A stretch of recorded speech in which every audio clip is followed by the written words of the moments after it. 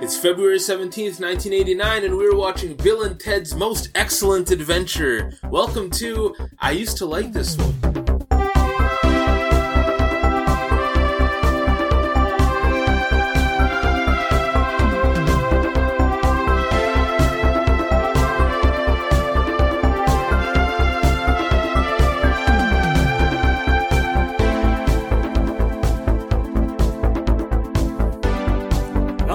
Welcome to I Used to Like This One, the show where we take a look back at movies we remember fondly from our childhood to see if they still hold up or whether we're just blinded by nostalgia. I am your host, Sean Wells, and with me is my co-host, Colin Stewart. Now, of course, one of the current trends in Hollywood is to reboot franchises or to make sequels to movies that we thought were dead. So today, to celebrate the release of Bill and Ted Face the Music in theaters now, if theaters are still open, I don't even know, pandemic world, who knows, we decided to do a special show and therefore decided we also needed to bring in a special guest. So today we are joined by my flesh and blood, my own son, Chris Wells. Chris, how are you doing today? I'm doing alright, how about you? I'm excited. I'm excited. Bill and Ted's. I love Bill and Ted's. Okay, so this week we're looking back at February 1989 when the movies in theaters were Major League, The Fly 2, Sleepaway Camp 3, The Burbs, When Harry Met Sally, and of course our movie for today, Bill and Ted's Excellent Adventure, which made $40.5 million at the box office on a $6.5 million budget. And as always, warning for anybody who hasn't seen this movie, there will be spoilers ahead. I mean, it's been out for quite a while. 31 years. If you haven't seen it by now and you still don't want it to be spoiled, please stop the podcast, go watch it, and come back and listen to what we have to say. Okay, so the tagline that appears on the poster for this movie is, "History is about to be rewritten by two guys who can't spell." That's it. That's the tagline. That's pretty fitting. Yeah. But that may not be the best description, so we go to Colin for our 60-second synopsis. Yeah, 60-second synopsis. Bill and Ted are high school buddies starting a band. However, they are about to fail their history class, which means Ted would be sent to military school.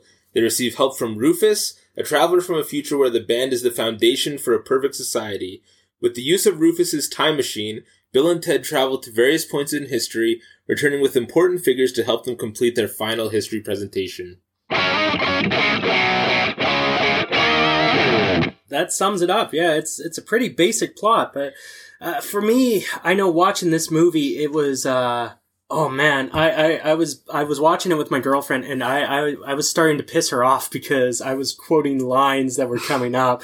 I knew, you killed Ted, you medieval dickweed, and I knew all these lines were coming up. So I love this movie. I've always loved this movie and Bogus Journey. Like I've watched them countless times, both of them, but I was surprised at how well I could remember and quote lines from this movie. Chris, you're our special guest. What kind of experience do you have with Bill and Ted's Excellent Adventure? I'm sure you probably watched it for the first time, possibly because of me. I don't remember whether it was me that showed it to you. I'm sure it was definitely, when I was growing up, I'd always ask you for movie suggestions, and Bill and Ted is probably one of those that popped up during those suggestions. But yeah, no, I've watched it probably half a dozen times when I was little, and then now again, more recently, I watched it twice for this, so I love that movie. It's great. I love it. It's, and I guess I may have shown it to him because I could justify the fact that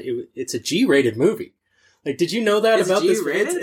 It's G-rated movie, even though they use words like dickweed and incredible, and they subtitle Napoleon with those shits over and over again.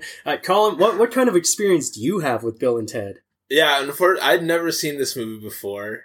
It's a trend we have on this show. Yeah, which is becoming a definite trend on this show. But I mean, I liked it a lot. I didn't know what to expect, really. I honestly think when you suggested it and I went out to watch it, I thought this movie, in my mind, was Weekend at Bernie's. Okay. And so I thought, again, this always happens. I was expecting a completely different movie than what I got, but I was happy for it. Okay. So, let's jump into Bill and Ted's Excellent Adventure. So it's directed by Stephen Herrick, who I never heard of, but has some significant directing credits like Critters, Mr. Holland's Opus, 101 Dalmatians, Three Musketeers, The Mighty Ducks, Don't Tell Mom, The Babysitter's Dead, Holy Man, Rockstar. Like, he's got some beefy credits, but he's not a household name, at least for me. Hopefully around the Herrick household, he's a household name. We've got, produced by Robert W. Court, who, produced the original Jumanji, the Arrival, Three Men and a Baby, and the one I'm sure he's proudest of, Kazam. Gotta get the beatboxing genie movie in there. That's a proud credit. Someone had to have it, I guess. And it's written by Chris Matheson, who wrote movies like Mom and Dad Save the World, Mr. Wrong. He was also one of the writers on Bogus Journey, Bill and Ted's Bogus Journey. And also written by Ed Solomon, who arguably has much better credits with movies like Now You See Me 1 and 2, Charlie's Angels, like the McGee one, not the shitty new one with Kristen Stewart.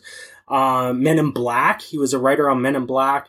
So we open, and it's the year 2688, San Dimas, California. We've got a weird golden crystal thing that ends up turning into a phone booth, and we meet Rufus, who is played by the legendary George Carlin, who, if you don't know his stand-up comedy, you may have seen him in Car Wash, Outrageous Fortune, The George Carlin Show. He was a Kevin Smith regular in Dogma, Jersey Girl, Jay and Silent Bob Strike Back, and of course, Thomas and Friends, where he was Mr. Conductor after Ringo Starr, but before Alec Baldwin. Oh. Yeah, George Carlin was Mr. Conductor. I always got such a kick out of the dynamic of, like, this filthy comedian that was the host of Thomas the Tank Engine. So Rufus is talking directly to us. He's breaking the fourth wall, and he's talking to the camera, setting up the movie for the viewers, explaining that 700 years ago, the math works. I did it. 2688 minus 700 is 1988. So he was right there. But the utopian present that he currently lives in almost didn't happen because Bill and Ted were almost separated from each other. And then we go back to 1988 and we meet Bill S. Preston Esquire, played by Alex Winter, who is pretty much only known for Bill and Ted's. Yeah, I can't name another thing he's in. Yeah, he's always the other guy in Bill and Ted's Excellent Adventure. Yeah. He has 27 acting roles. He has 37 directing roles. That's actually where he's kind of moved into these days, is he's more of a behind-the-scenes guy. So he is still busy, just, yeah, don't expect him in front of the camera very often, except in Face the Music. And then we also meet Ted Theodore Logan, played by Keanu Reeves, who is pretty much opposite in the credit department. Do I even have to mention what his credits are? But in case you've been living under a rock for 30 years, we've got Speed, Point Break, all 3 and soon 4 Matrix movies, nice. All 3 and soon 4 John Wick movies. And so Bill and Ted are jamming in the garage before school and trying to film a music video with just the two of them passing the camera back and forth. And they're questioning their future by getting caught in an idiot loop of logic. When I love their idiot loop of logic where they decide they need the video to be able to get noticed. But they need to, in order to get the video to get Van Halen. Yeah, they need to get Eddie Van Halen. Right. And then they need need Van Halen to have a triumphant band. Exactly. To have the most excellent video, we need Eddie Van Halen, but we can't get him without the video. Yeah. We shouldn't proceed with telling everybody their band name, which is Wild Stallions. Wild Stallions. With Ys. With a whole bunch of Ys. With all the Ys. Yeah. Yeah, Wild Stallions, because, yeah, I'm Bill S. Preston Esquire, I'm Ted Theodore Logan, and we are Wild Stallions. That's right. It's really, though, if you read it correctly, it's Wild Stallings, which I find you. Basically, yeah. Especially for a movie that's so based in, like, history and all that sort of thing.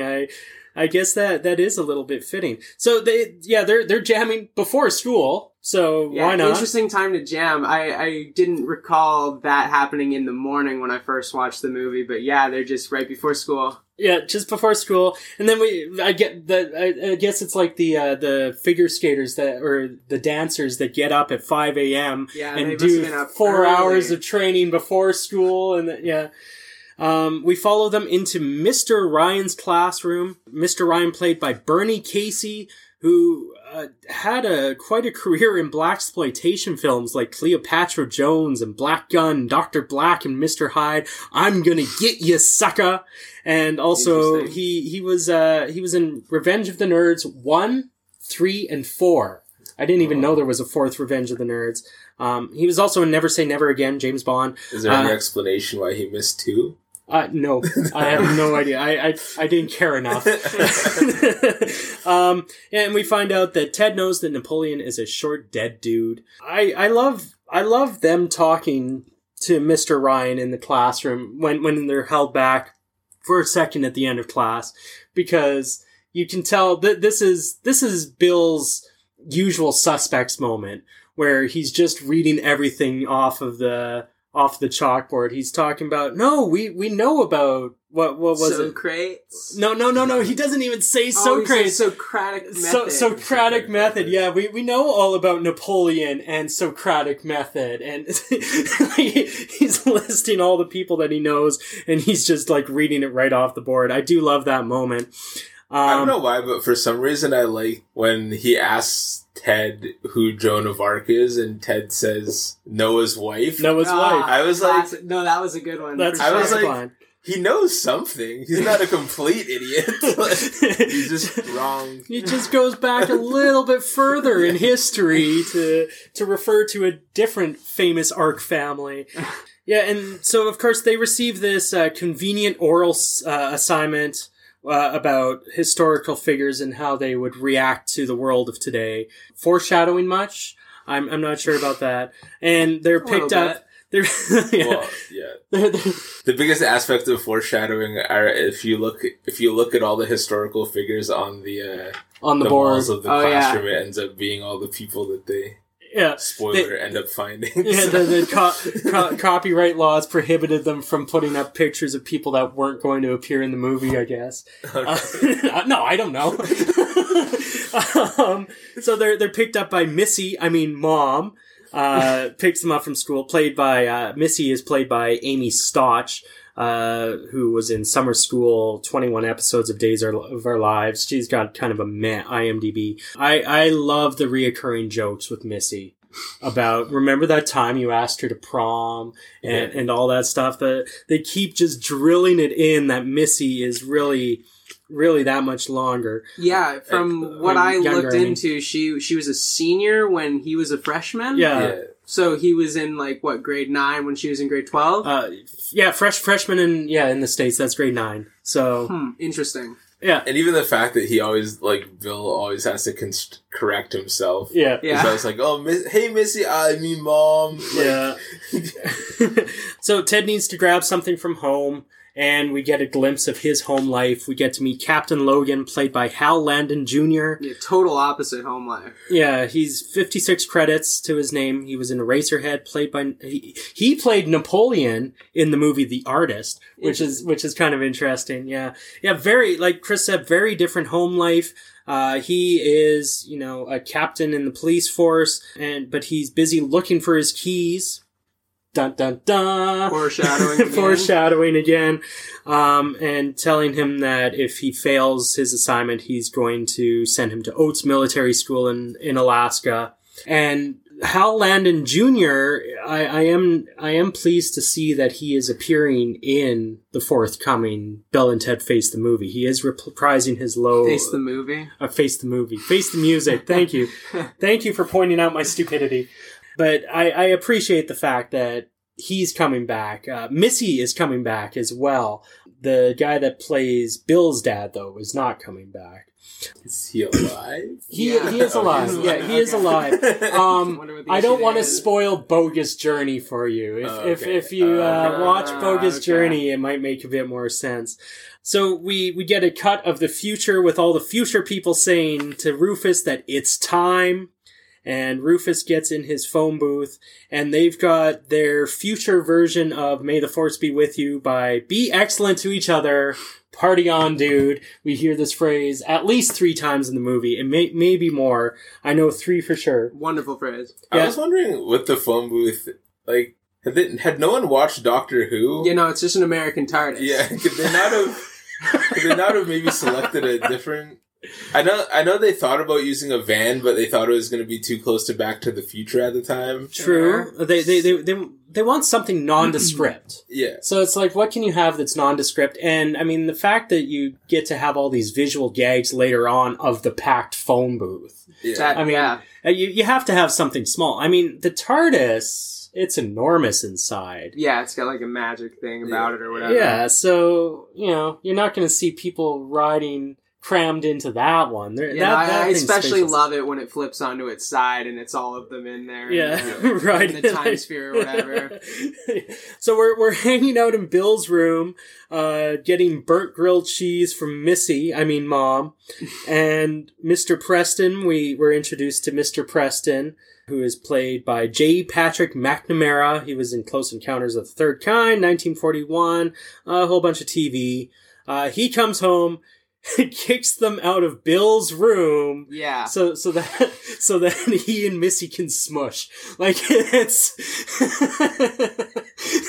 incredible father. Yeah. And again, this is one of those places where I think, okay, this is a G-rated movie. I guess the fact that, Ted is sitting there, he's about to plow your mom in your own room, I guess it could be over the head of most kids that would be watching this movie, but it is a little borderline for me. Just a bit. And so Bill and Ted decide to go to the Circle K to ask random people walking up to the Circle K to get answers to their homework.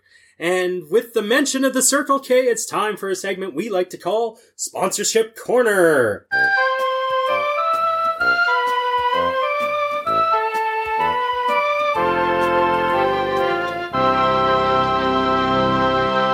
Now, as always, one of my favorite things to watch for in these older movies is the obvious product placements, and holy shit, Bill and Ted's Excellent Adventure, you are my hero. You did not disappoint in the least. This is a big one. Buckle up. Bill and Ted's Excellent Adventure is brought to you by Fender Guitars, Ford, Scope, USA Today, Goodyear, Hostess Twinkie, Dulcis Shoes, Vision Skateboards, Foot Locker, Speedo, the Houston Astros, Nautilus Fitness, Burlington Socks, Solo Cups, and of course Circle K, because Bill, strange things are afoot at the Circle K. Strange things afoot. This has been a very long and very satisfying sponsorship corner.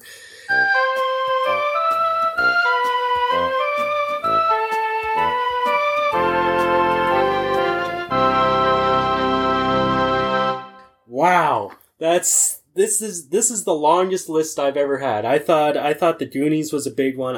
But this one, wow. So they're at the Circle K. Bill and Ted are ready to try the Thrifty Mart for answers instead, but Rufus lands in front of them, and he's in the phone booth, which I took note that the phone booths cost 20 cents in 1989. And how much does a phone booth cost nowadays? Oh, who knows? Exactly. Last I checked, it was 35 cents. Oh, 35? Still pretty low. Yeah, that was like 10 years ago. So good luck finding one. Inflation hasn't hit the phone booths just yet. Yeah, but even like 20 cents then, and I always remember them as being 25 cents growing up. So, but yeah, Canadian change for you. Yeah. I guess so. That's the exchange rate. Their famous $20 cent coin.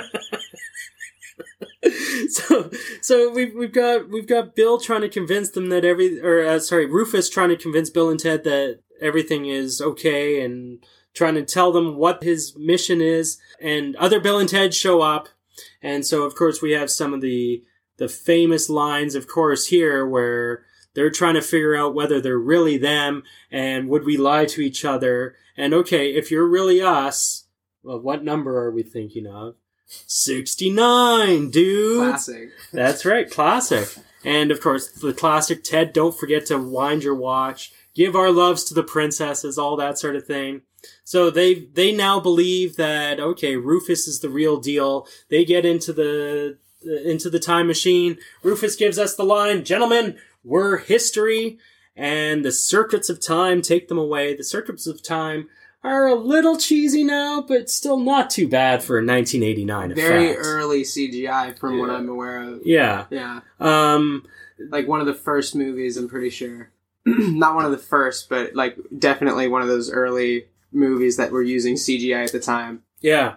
Yeah, it's not too bad. And so, now part of the reason why my son is on the show today is because his university career has taken him into history. So this is where we're probably going to get some insight into how accurate the history of Bill and Ted's is. We first land in, Rufus is showing them around Austria, 1805, where we meet Napoleon. Napoleon is played by Terry Camilleri. He was in Superman 3. He was in Geely. He was in The Truman Show, and I remember his scene in The Truman Show. He was the guy in the tub. If you've seen The Truman Show, you know, when Truman decides to walk out the door, he's the guy in the tub that's just cheering about the fact that he's getting out. Yeah, and so this is where we meet Napoleon. So, Austria, 1805. Did Napoleon invade Austria in 1805? 100%. I forget the exact war that he's fighting, but he was in Austria at during 1805. This is not Waterloo. With all the references to Waterloo, this is not Waterloo. He's on his way to Waterloo as far as I'm aware. This is during his 100-day empire or whatever. After he was first banished from France, he came back and raised an army and took on the French, the British, and the Austrians, I'm pretty sure. Oh, okay. There we go. Well, not the French, sorry. The British, the Austrians, and I don't remember. There was a third one. So Napoleon decides he's going to wage war on the phone booth that when he sees it, and ends up getting like blown into the hole and sucked back to 1988 with them when they leave. One thing I didn't understand, I don't remember specifically what kind of what it is that sets the explosion off behind Napoleon. But what I do remember is that sparks fly in that explosion. Yeah. And what would have been launched at that point that would lead to sparks flying? Yeah. Yeah. Who knows? I don't know. Yeah. That is a good question, though. But it's flashier. You know, you got to have a flashier. So, yeah, Rufus warns them back in 1988 that the clock is always ticking. This is one part of the time travel that I don't quite understand why there is a constant clock of back home. Exactly. I was wondering that at the beginning of the movies, there's a deadline that they have to meet, even though they can play with time however they want, apparently. Yeah, which ends up melting your brain at one point in this movie, the amount of time travel that they're going to be doing at one point. But yeah, Rufus leaves, and Napoleon falls out of the tree, and so they decide to ask Ted's little brother, Deacon, played by Fraser Bain, who has 4 credits to his name. They decide to get him to babysit Napoleon while they go and start surfing through time. But on the way out of the house, Ted is stopped by his dad, already having signed him up for military school, and Ted is not supposed to leave the house, but he's saved by Deputy Van Halen because Bill has realized that Ted is trapped, and he phones and calls as Deputy Van Halen, saying that he has found Captain Logan's keys, and we get it driven home a little bit more that, hey, by the way, don't forget that Ted's dad is missing the keys. Captain Logan takes off. Bill and Ted go out. They get into the phone booth. Let's reach out and touch someone, they say. And first stop is New Mexico, 1879, where the phone booth lands next to an outhouse, and we get some good old fart jokes. 1879, do you know Billy the Kid? Mexico, 1879, does that sound accurate, or is this one that you don't know? Not very into the American frontier, unfortunately, but as far as I'm aware, he was a cowboy. So they everything I learned nail on the head. Everything I learned about Billy the Kid, I learned from the movie Young Guns. And I don't know how accurate that one is. But yeah, we meet Billy the Kid, who is played by Dan Shore. Dan Shore was in Tron, Air Force One, Star Trek The Next Generation. Doing research, I find a lot of Star Trek The Next Generation with every movie that we do. That seems to be one of those ones that everyone has to take in a crack at Star Trek at one point. Most recently, Dan Shore appeared in Jessica Jones, actually. I have no idea who he was. I didn't even watch the most recent season of Jessica Jones because, of course, the show on Netflix that survives is the one I liked the least. I liked all the other ones, Luke Cage and Daredevil and Punisher. Those were the ones that I loved, and Jessica Jones was the one that got an extra season. So, whatever. So they see Billy the Kid, and we get the line, "He's famous, dude. Let's bag him." So they end up in a poker game that leads into a classic Old West bar fight. Oh, one thing I did learn in a quick Google is he's wearing a cheater's pinky ring during that bar fight, and that's how they catch him for cheating. And so apparently Billy the Kid also wore a cheater's pinky ring. What is a cheater's pinky ring? Some sort of ring you wear on your pinky, I guess. But if you're a cheater, is it like you're forced to wear it? So I didn't look that much everybody into at the table knows like you're a cheater. It's like the Scarlet Letter of the Old West, or is it something where it like has something where you like a pin on the bottom side where you can poke a hole in the card so that you can tell which ones are the good cards. Maybe. I feel like it has to have like a versatile use. So there's no way you'd out yourself as a cheater with a ring. Yeah, it's either a symbol of cheating or it's a way to cheat. Okay. They have this bar fight and they manage to escape, and all three of them escape into the phone booth, and they end up in Athens, Greece, 410 BC, where we're going to meet Socrates. But when they're looking up who might live here, we have Bill saying, "Oh, it's under Socrates." So, one of those lines, they're still sticking to the Socrates. I love that. I love that it's under Socrates. You know, this is where Socratic method is from, but it's under Socrates. And they also know that it's pronounced Socrates. They say it at one point. Oh, at the end, yeah. Not even at the end. I'm pretty sure at the beginning too. They say Socrates at one point, but they just stick to Socrates because it's easier and it sounds more valley. Yeah. Socrates is played by Tony Steedman. He's got 135 credits dating back to 1956. I didn't even pick any. And so we're sent, Ted is sent up to philosophize with him. And he ends up quoting lyrics to Dust in the Wind. And, who is it that sings that song? Is that Poison? No, I was thinking it's like Poison or, no, Dust in Kansas. No? Dust in the Wind. It's one of those 80s. Yeah, it's Kansas. Yeah, Kansas? Yeah. So that's what he quotes to Socrates, and Socrates loves him, and now we've got a new travel partner.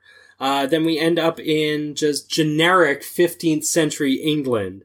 Everywhere else, they've managed to land somewhere where there is something perfectly happening that they need, but this is just random 15th century England. And this is one of those points where I had to write down a line because I love it so much. See, you take a look at Bill and Ted have always been the founding fathers of these kind of stoner characters, you know. Like, people always say that Jay and Silent Bob are ripping them off. But I'm impressed, as I've watched it this time, just how intelligent they actually are. Okay, stick with me here. The way that they speak, they actually use some very intelligent words and use them correctly. Oedipal. And yeah, and I'm going to get to that because that is my favorite line. But right here, Ted says to Billy the Kid, "Billy, you're dealing with the oddity of time travel with the greatest of ease." Like, it's just, I love how they talk because they're not the guys from Dude, Where's My Car? Like, they actually, they speak in an intelligent way. And this is the only one that I wrote down, but, you know, like all their most non-heinous, like for every one of those that they throw in, they've actually got some very cleverly written dialogue, and I appreciate that.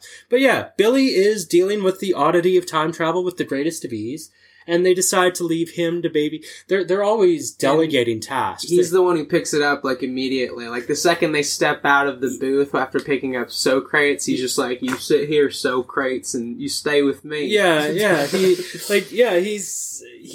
gets it, and their Socrates is being babysat. So they're always delegating babysitting duties on these historic figures. Mm-hmm. So Deacon is back watching Napoleon. Billy the Kid is watching Socrates. But so Bill and Ted go to explore, and they find the historical babes. Now, these characters bug me because they, like all 80s movies, they don't have any decent female characters. Like, Missy is almost one of the best or strongest female characters in the movie. Like, these two characters are just such a waste of characters as far as I'm concerned. Because, like, they are so underappreciated that these characters were recast for Bill and Ted's Bogus Journey. And then they were Yep. Oh. And then they were recast again for Bill and Ted's Face the Music. And it's just like, okay, that's how little respect you have for these characters that when we get to the end, we supposedly find out that they are even bandmates. Yeah.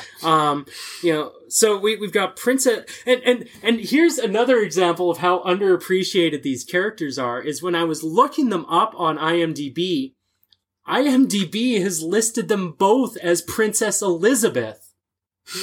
Like, they've given them both the same name. So the one that is actually Princess Elizabeth, she is played by Kimberly Cates, and Princess Joanna is played by Diane Franklin.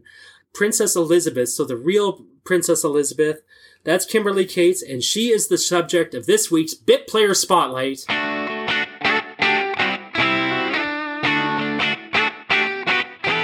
Born August 15th, 1969. 69, dudes. Yeah. Kimberly Cates was born in California but grew up in Montana. Her biological father was killed by a drunk driver when she was a child. Kimberly was pre-med in college before winning a modeling contest, which brought her back to Southern California. She has 10 half and step brothers and sisters.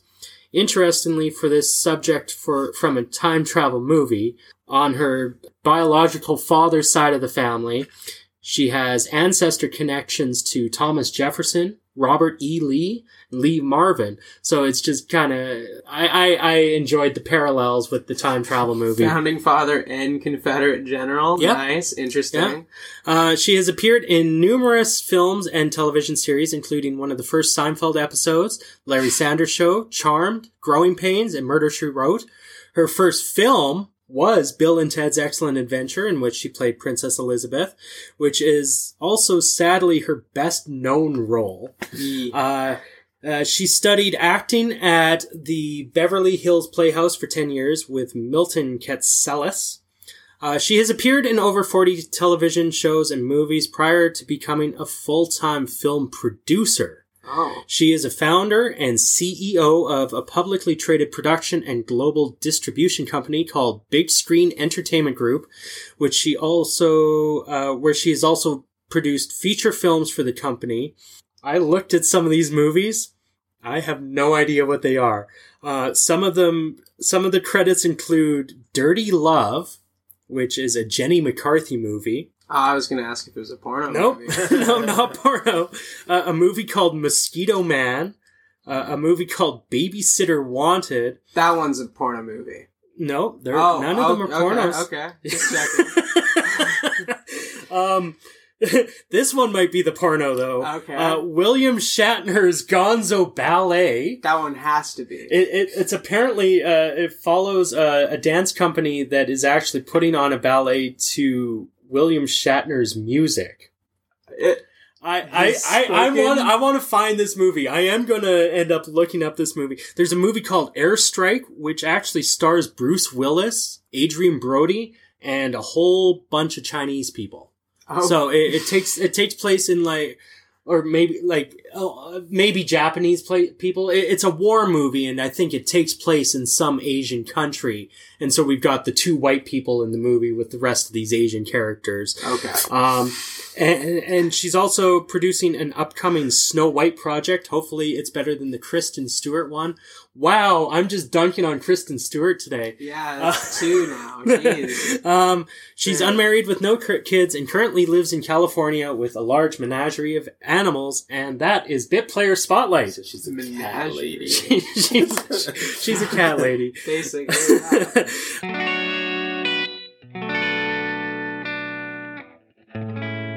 So they're in 15th century England. They hide in suits of armor and play Star Wars for a little bit. And Ted falls down the stairs. Bill sees him getting shanked with a sword and thinks that Ted is dead. And we get the line, "You killed Ted, you medieval dickweed," for this G-rated movie. But we find out that Ted managed to fall out of his suit on the way down. How? Yeah, one thing, it took multiple people upwards of an hour to get a knight into his suit of armor. Like, it wasn't common sense. That doesn't, exactly, it doesn't look easy to get into. It's definitely not easy to get out of. And when you see them in these suits of armor, like, you can see their clothes hanging out of the back. So it's like, how do you not realize that's an empty, there's no way. Mm-hmm. But whatever, it's a comedy movie, right? So we have to kind of suspend our disbelief for a minute. So they're excited that Ted's still alive. They hug, and then we get fag. Classic, yeah. So this is problematic, I think. I know this is something that they do in the next movie as well. Yep. It definitely was shocking to, I was watching this movie while I was taking care of my new baby and cleaning and stuff. And both me and my wife, we heard them say fag, and then we were both just like, "What?" And you dropped the baby. Whoa! And we both just looked at each other and were like, "You can't say that." Yeah, one thing I am curious about Face the Music, and so I am excited to watch it. Is I wonder if they address that kind of thing. There has to be a way they address it. Like they hug each other, and one of them is about to say it, and it's like, whoa, like. No, you can't say that anymore. You can't say that anymore, bro. Come on, that's most heinous. Yeah, like they must do some sort of callback where they acknowledge the mistakes that they've made in this. And really, I usually dunk on some of these older movies for their lack of representation. Okay, they could have used some more women in this movie. They could have used some more persons of color in this movie. But this is one where it's just like, this is something that I think you have to address. This is really the thing that is the most blatantly problematic in the movie. I feel like they won't address it. They probably won't. Yeah, they might just scoop it under the rug. I feel like they're just gonna be new people. But they're gonna be 30 years older. Yeah. I think Keanu Reeves has this reputation of being the nicest guy in Hollywood. Yeah. Second only to Tom Hanks kind of niceness. Yeah. And you kind of wonder whether he would step up and say that, I feel like they would say that things are wrong, but it's like with everything when you watch these old movies, it's like, it was okay then. I know for a fact, I don't know. I don't want to get canceled. I know for a fact when I was younger, I probably said those same things. So it's just one of those. It's one of those things where it's hard. To me, it's more interesting than anything to go look back and be like, oh, this time capsule. How the world has changed, and because nobody flinches in that movie at that time. No. But it's like nowadays we go, oh that was gross. But even 10 years ago, if you heard that on a show or something like that, you'd be like, I think 10 years ago, fag would have still been I think fag was not okay 10 years ago, but retard was still part of our vernacular back then. I would be willing to bet like almost any sum of money that when that movie came out in the theaters and that line hit, the entire theater laughed. Oh, absolutely, absolutely. And Bogus Journey, which comes out in 91. They do the exact same joke. It must have hit home. Yeah, exactly. It must have been a hit. So we get another. This is where I start quoting lines ahead of time. We get the Royal Ugly Dude saying, "Take them to the Iron Maiden." Iron Maiden, excellent. I just want to execute them. Bogus. I want to preface my being here with saying that I hate being a party pooper and talking about history in a stoner comedy. But the Iron Maiden wasn't real. As far as we know, it was made as propaganda to show people in the Victorian era that, oh, look how bad it was in the medieval era. They killed people with this spiky thing. But nobody, as far as we know, nobody was ever killed by an Iron Maiden. Well, they just wanted to reference the band. They just had the foresight that, when the people first invented the Iron Maiden then, however long ago it was that they made the history of the Iron Maiden, they had the foresight to know that, like, in 100 or 200 years that they would want to reference a band name in a movie. Definitely. Yeah. And so they're instead taken to be beheaded. When they chop the ropes, like they tie their heads down and they end up chopping the ropes, Ted's, It's so genuine. I love it. Like, the fact that he's just like, wait a minute, like, why do I still have my head on? Like, it's one of the most genuine reactions I've seen in a movie in a long time. I love it. But yeah, they get rescued by Socrates and Billy the Kid because, they've been posing as the executioners. They get rescued. Yeah, whenever that happened. Wait a minute, they've been gone for an awfully long time now. Maybe we should go make sure they're okay. Socrates, smart dead dude. Smart dead dude, that's right, he was. And then they get back. They end up in the future, like where Rufus is from. We get a little taste in here of Napoleon eating at the Ziggy Pig. This is where two of the waiters in there. They are the writers of the movie, Ed Solomon and whatever the other guy's name was. So the eat the pig, ziggy, ziggy, ziggy, zig. Yeah, two of those guys are the writers of the movie. And so we get to see gluttonous, Napoleon get his new Ziggy Piggy badge because he eats the pig. But yeah, in the future, the future scene is just a weird one to me. Mm-hmm. Like, I don't even understand the future. I think I appreciate the fact that with the futuristic scenes in this movie, at least, they haven't tried to invent technology that would be outdated by now. Like, I kind of wish in Rufus's opening monologue that they would have done more to show, like, the history towards the future of Bill and Ted, like what happened and why they're so revered and like what great conflict came about that their music brought the world together. And while we're in the future, I just want to say there's some sort of authoritarian government that rules the future with George Carlin and those three guys that are sitting on the thrones that they first Are they even thrones? They seem to be like floating because they're bobbing up and down. They're on some sort of like floating. But it's those four dudes who are just like, we really like these guys' music. We're going to invent time travel and go back and make sure these guys stay together because for all intents and purposes, without that time machine, Ted goes to military school. Yeah.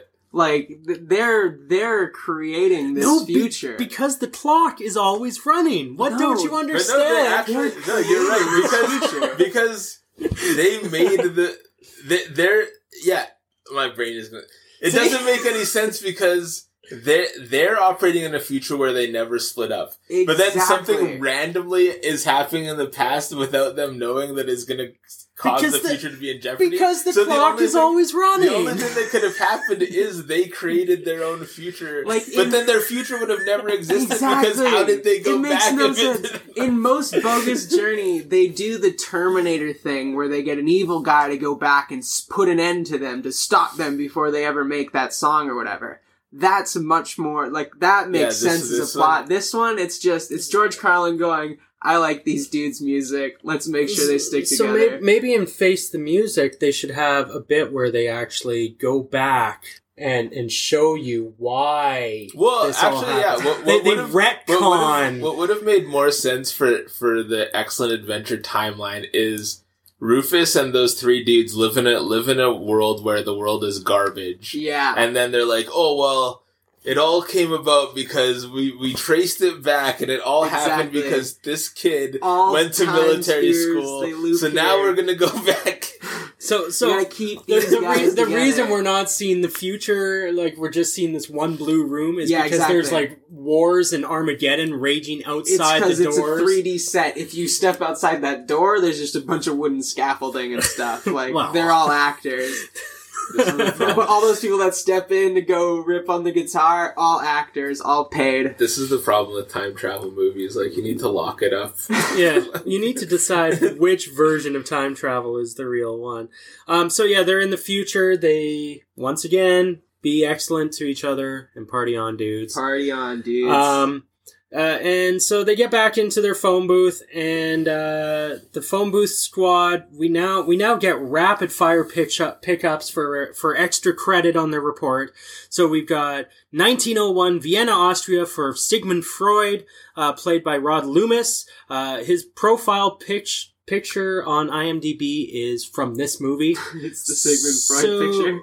Yeah, it's him as Sigmund Freud. So it's that shows how famous of an actor he is. He was on Star Trek Next Generation at one point as well, and the movie Beastmaster.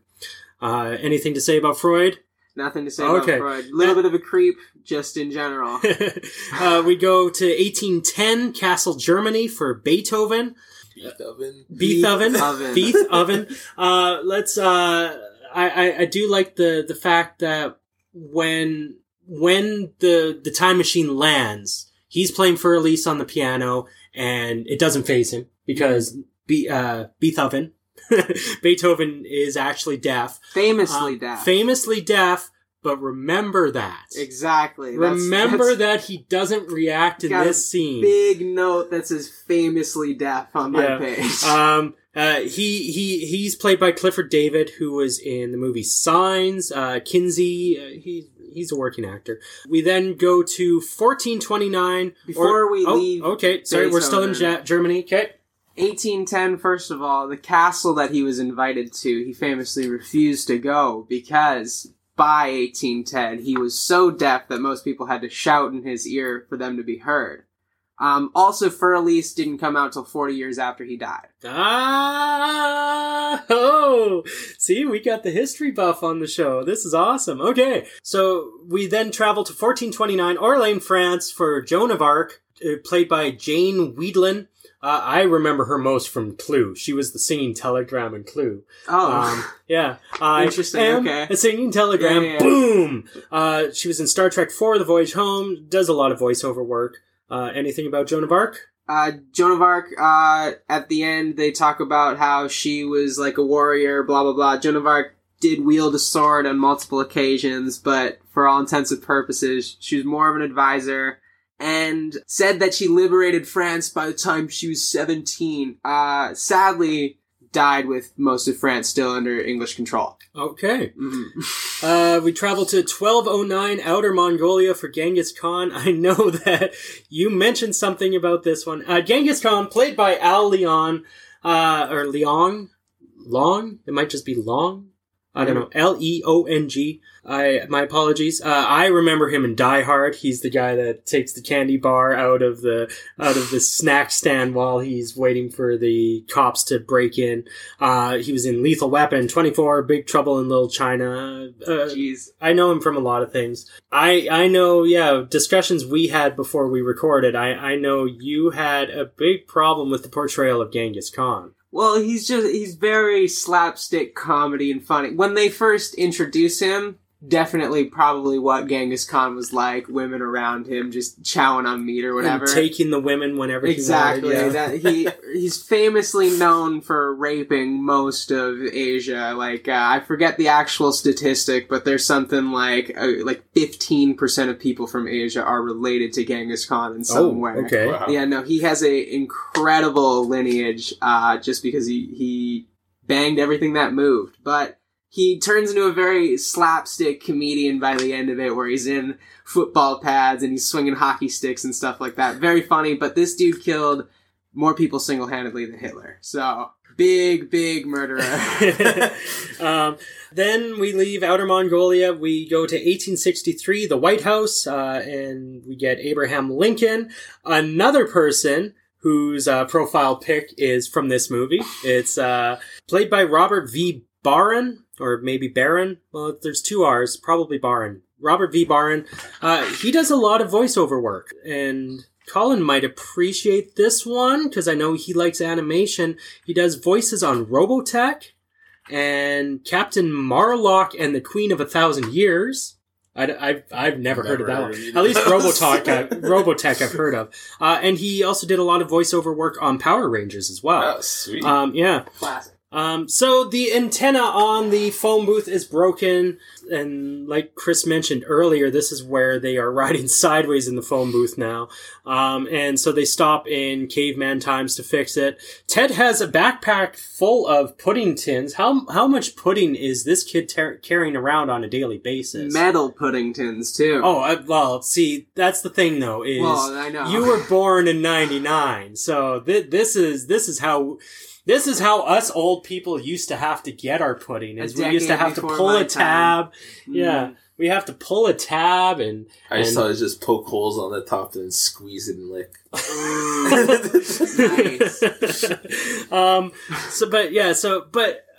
Why is this guy carrying around... Did he have the foresight to load his backpack with pudding because he knew that they were going to need Ted, more right? food? It was Ted that had it. I'm sure military father, he had him in the Eagle Scouts or something. Be prepared. Always prepared. Okay, so yeah, he has... Definitely don't explain it, but... He has all the... It's all up there. He has all the pudding tins, and they're all chewing gum and make a giant gum ball to use as adhesive for these pudding tins, and they fix the antenna. They land in yesterday, and we redo the Circle K scene. Should I redo Sponsorship Corner at this time?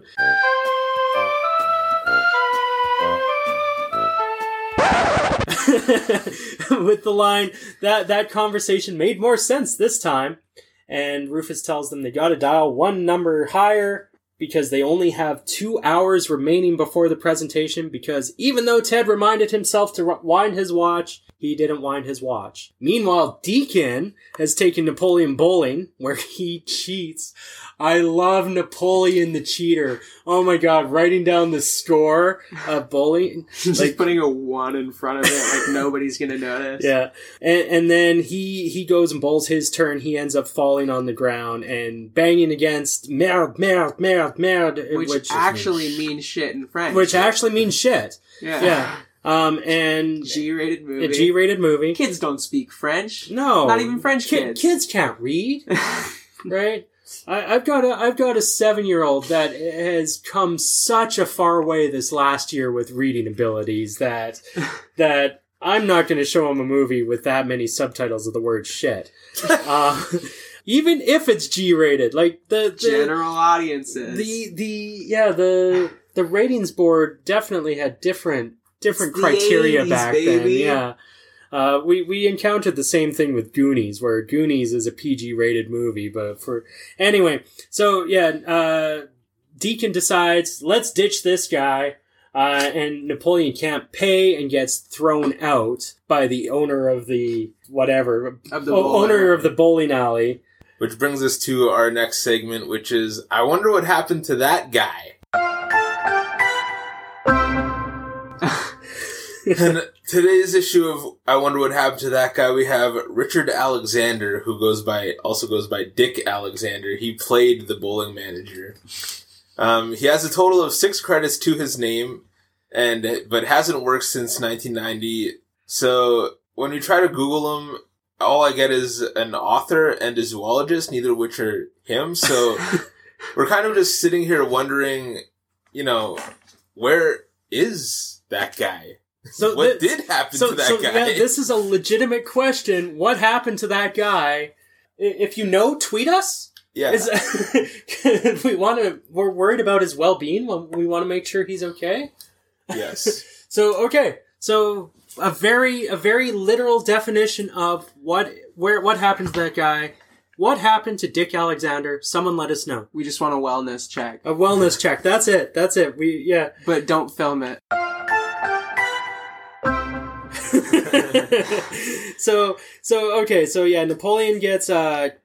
Napoleon gets kicked out of the bowling alley.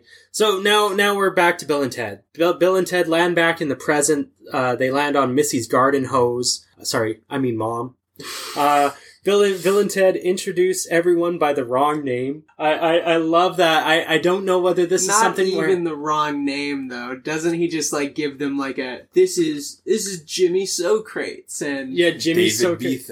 David Beethoven. So yeah. I don't know whether they legitimately don't know their names or whether they're trying to cover for the weirdness of the situation with Missy. They're covering. Yeah. The last names are their real names. But not all of them are. Oh, okay. Or I don't think so. Maybe I'm. You think they're just grabbing some people just out of time? They're just you look like you're doing something important. Yeah, I don't know.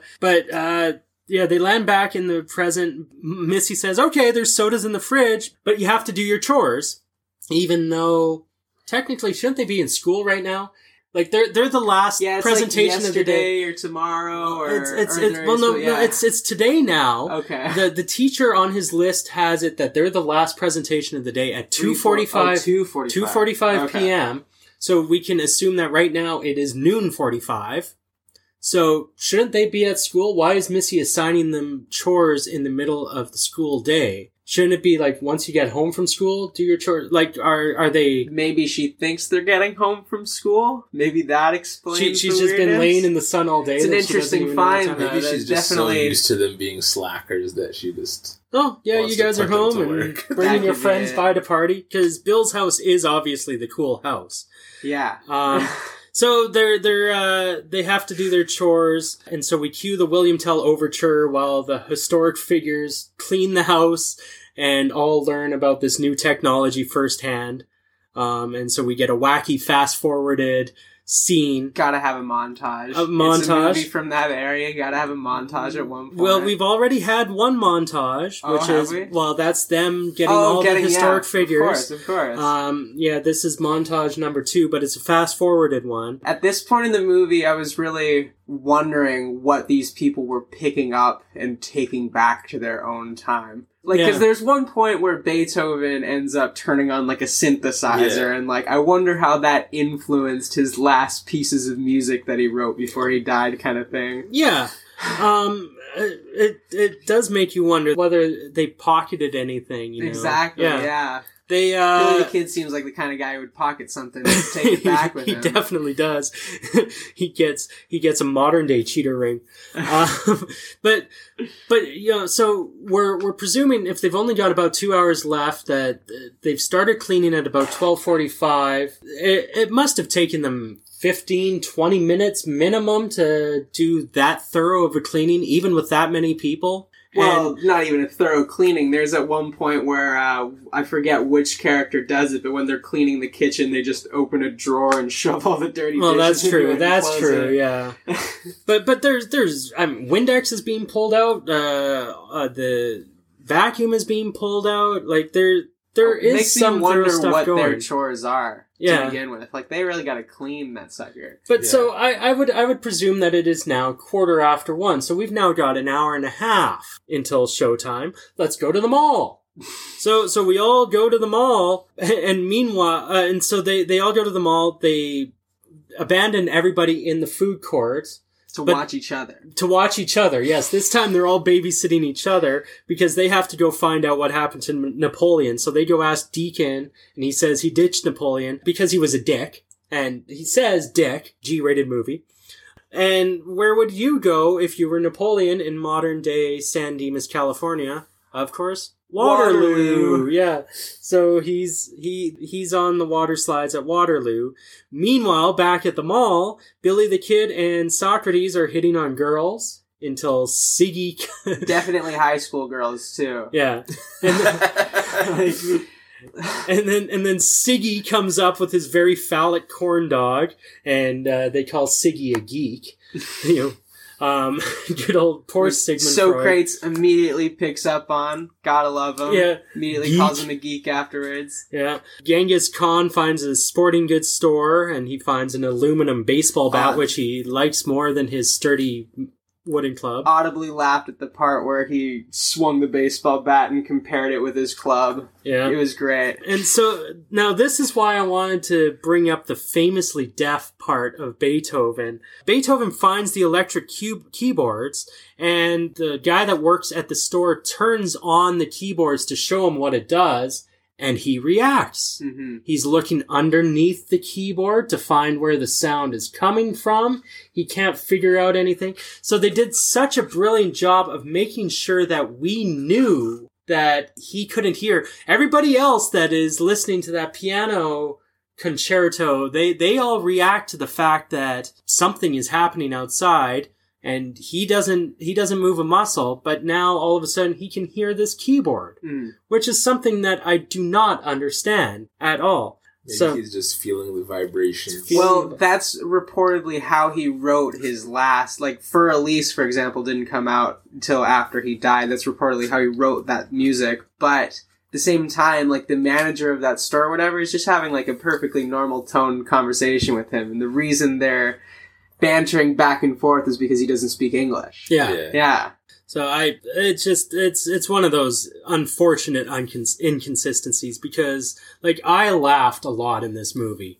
Right. I remember this movie fondly, and it's still, so much of it got me. Lincoln gets his picture taken, and he's asked to return the Lincoln outfit, and cue pandemonium in the mall. We've got another 80s montage. We've got Genghis Khan tearing apart a sporting goods store. We've got Joan of Arc nudging aside the woman that's doing the dancer size. The dancer size in the Nautilus exhibit, you know, and so we've got all this pandemonium happening in the mall. Ice rink. I thought our city was the only mall that had an ice rink in it. But yeah, we've got Socrates and Billy the Kid on the ice and all this sort of thing. Pandemonium, everything's going crazy. Everybody gets arrested. Everybody. And so the cops are trying to figure things out. I love, as they're going through, showing all the different people are handling being arrested. I love that Freud is psychoanalyzing one of the cops and everything like that. Or Lincoln spelling out his name to Ted's dad, and Ted's dad going, "I know how to spell Lincoln." You know, and so this is now where our time travel logic, which we've already established, is very flawed. Very bogus. This is where... very bogus. This is where it becomes brain-meltingly... Yeah, I had a real problem with this. So after our presentation, we're going to go ahead in time, or go back in time to the time that your dad had his keys, and then we're going to hide them. Where should we hide them? Behind this sign. And then it was me that stole my dad's keys. And yeah, they have to go back and remember a tape recorder with a timer on it. This is the one, though, that really doesn't make sense to me, is the note that they type to themselves. Yeah. They're crawling around. They find on a typewriter a note that says, "Hey, good luck on your journey or whatever, and it's signed Bill and Ted P.S. Doc. Yeah. So was there a timeline where they ended up getting caught by the guy walking by? How did they type Duck on this? Well, see, okay, so even with the keys, I don't know if I missed something, but the keys are behind the sign. Yeah. But never before or after do I remember them taking the keys. Presumably after the presentation and everything, they would have gone back and left the keys. Yeah. But there's a scene, and I thought it was really specific, in the jail later on where Ted leaves the keys, like on a... Yeah, like, on the jail cell. On the cellar cell. And I thought that was going to end up being like a huge thing where they like break time apart and have to like go because after the presentation, they go back to before Ted's dad is looking for the keys. Because, like, the third scene of the movie is when Ted goes home to grab something, and Dad is looking for the keys. Yeah. And then later on, when this is Deputy Van Halen down at the station, and we found your keys, right? So they're going back to a period of time before... when Ted's dad did have the keys, which is why he's missing the keys in the first place. Yeah. And this whole time they've actually been hidden behind the scenes. Still doesn't make any because sense. future Bill and Ted... Did they ever show when the keys get behind the sign? No. Yeah, that's a problem. But they're just magically there because they're remembering that's where they're going to hide them, is behind the sign. I felt like there needed to be a scene later on where they go hide the keys behind the sign and type up that letter. I think this is bad. Watch Bogus Journey. The climax of that movie is not only them doing it, but the antagonist of the film also doing it. It's bonkers to try to keep track of. Absolutely. Yeah, and they have the tape recorder with the timer on it. The note that they type to themselves. It's just the note makes no sense. And then the garbage can. Remember a garbage can. And then one just magically appears that says Wild Stallions rules on it. But didn't it have a fraying wire or something like that, which means they knew how to cut into the rope? Maybe. I don't know. Like, this is where the time travel logic it starts melting your brain. And all these things are remembered by two guys who couldn't remember to wind a watch. Yeah. So, that in itself is a flaw right there. So the teacher is about to send everybody home because it looks like Bill and Ted are no-shows, but we get the last report of the afternoon. The lights go out in the auditorium. And I'm impressed with how important to the school these history reports seem to be. Yeah. Like, that they would fill the entire school auditorium to do these reports. Like, I also want to say, like, you and I have both done, like, stage performances. Exactly, with as lights. people of the theater. Like, when did they, at what point did they have the time to send in these lighting cues? Yeah, do they have their own tech crew that came back with them? Exactly. Remember, after we're done our presentation, we got to go back in time, hire some guys that can run the lighting board. So we end up with our other montage, though, our last montage of the movie. Yeah, and for some reason, Bill and Ted have suddenly become super smart because they know all the facts. They know them off by heart. They're pronouncing everybody's names correctly. They did do a montage of studying at the beginning. Well, not even a montage. They had a book open at one point. Yeah, but the whole time when they were actually meeting these characters for real, they still weren't getting their names right or anything like that. Yeah.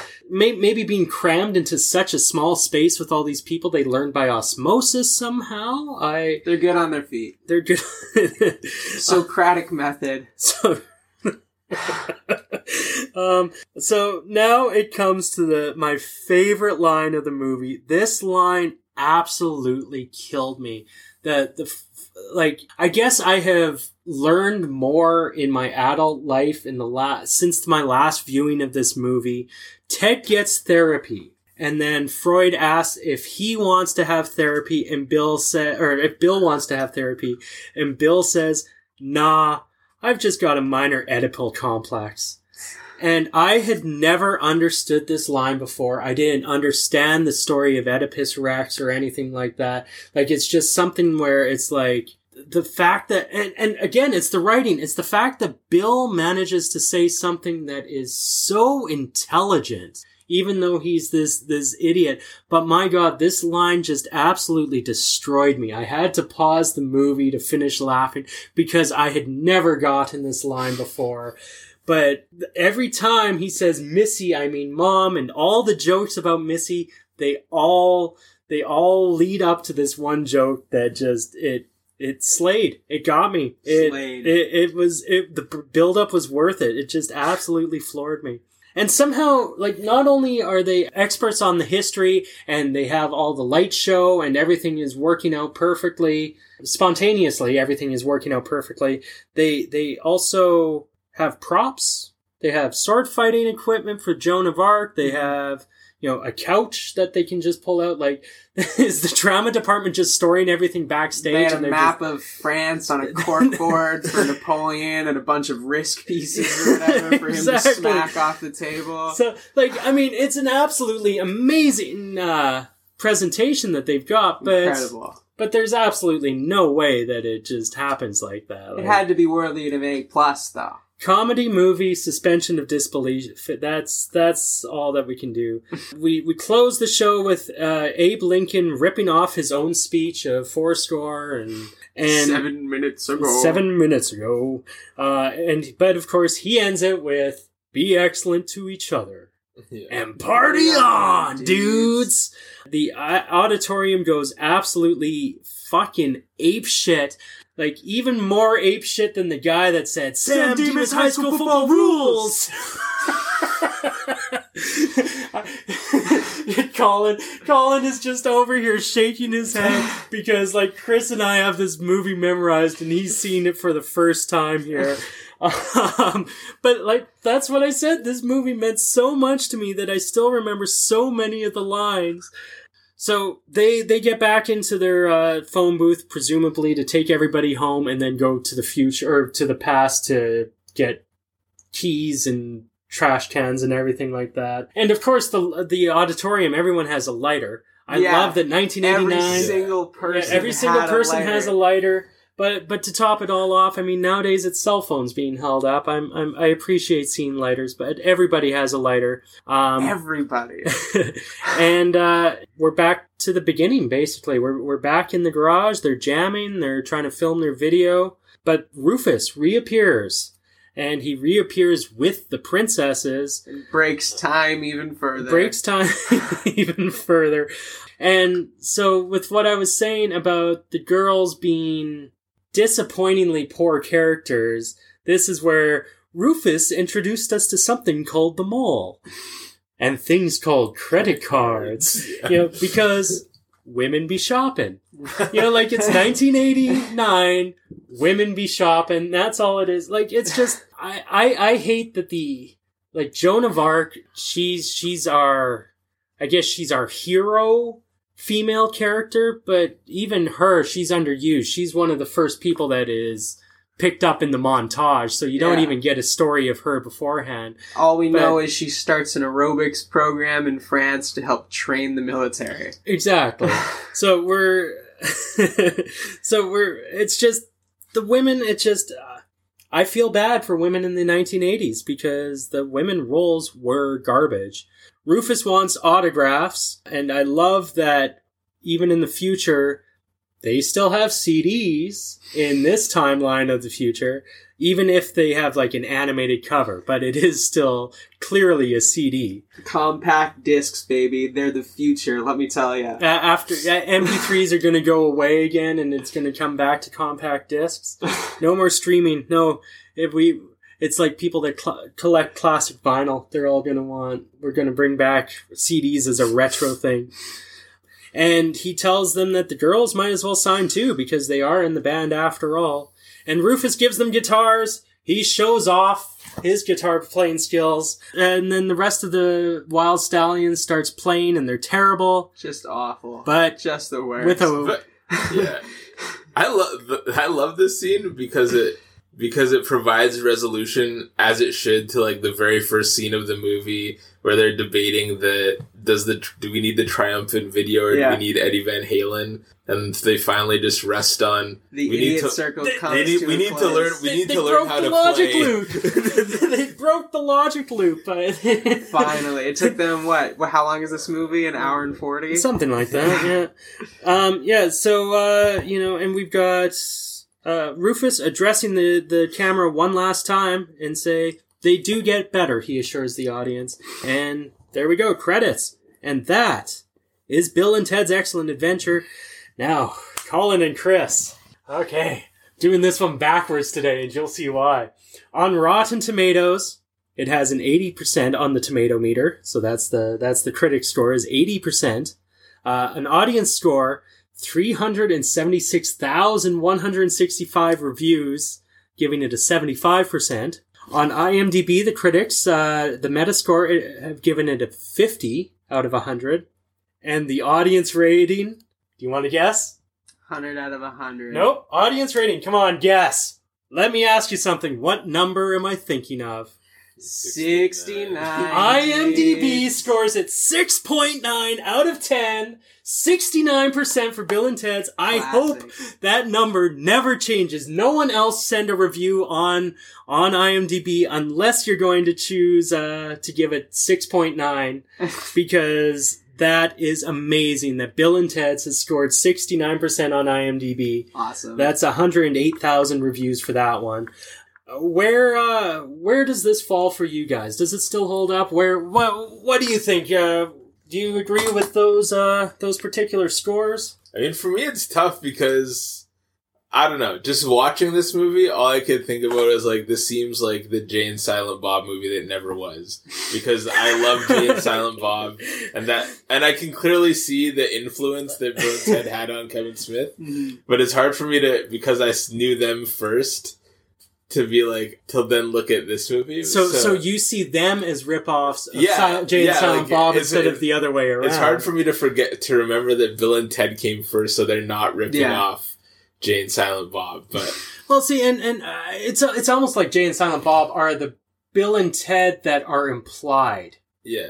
Right, because Jay and Silent Bob, they openly smoke weed, and they stoners. They openly do drugs. Mm-hmm. Whereas it's just kind of implied with Bill and Ted because they're more of a surfer dude kind of thing. Like I think I've just seen. For me, it's an interesting movie to watch because I've seen so many movies that I love. Even Dude, Where's My Car? Like movies that I love that clearly are ripping off this movie. So, I mean, that because of that, I have to give it, like... And I still think it's a great comedy. Yeah. Like, it still holds up really well for... Except for Fag. Except for that, for being, like... Except for the random F-bomb out of the... Yeah. Yeah. Except for our hating on our LGBTQ community.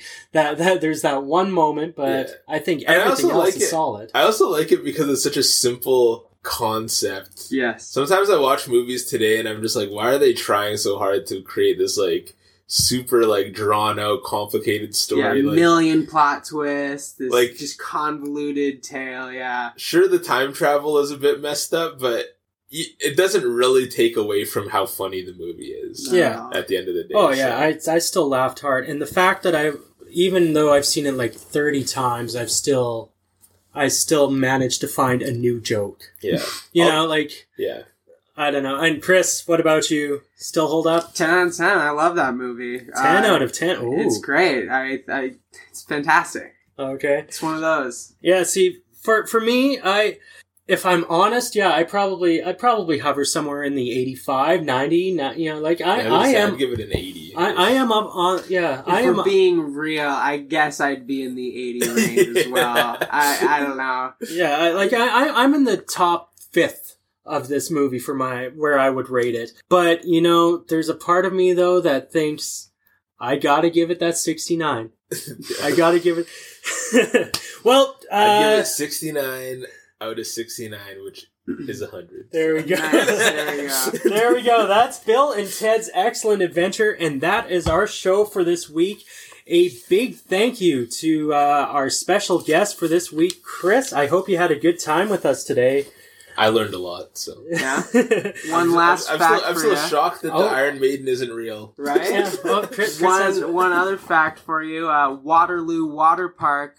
Funny name to choose because Waterloo was Napoleon's greatest defeat. The Battle of Waterloo in 1815. Well, now you could even argue that in this movie he found so much fun at that water park to just be taken away.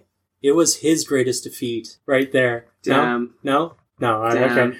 Anyway, His yeah. greatest defeat was the bowling, wasn't it? I guess so. Yeah, he did get physically thrown out with that one. Well, that's our show for this week.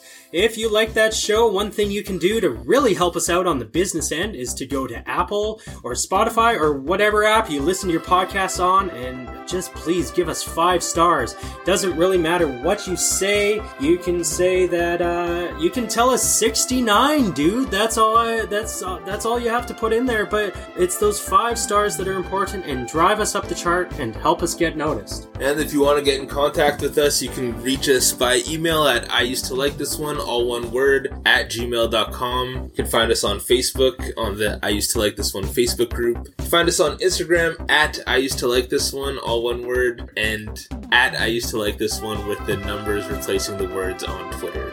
Social media will be the place you can look to find what movies we're watching, so you can watch them ahead of time. You laugh, but there's a character limit on Twitter.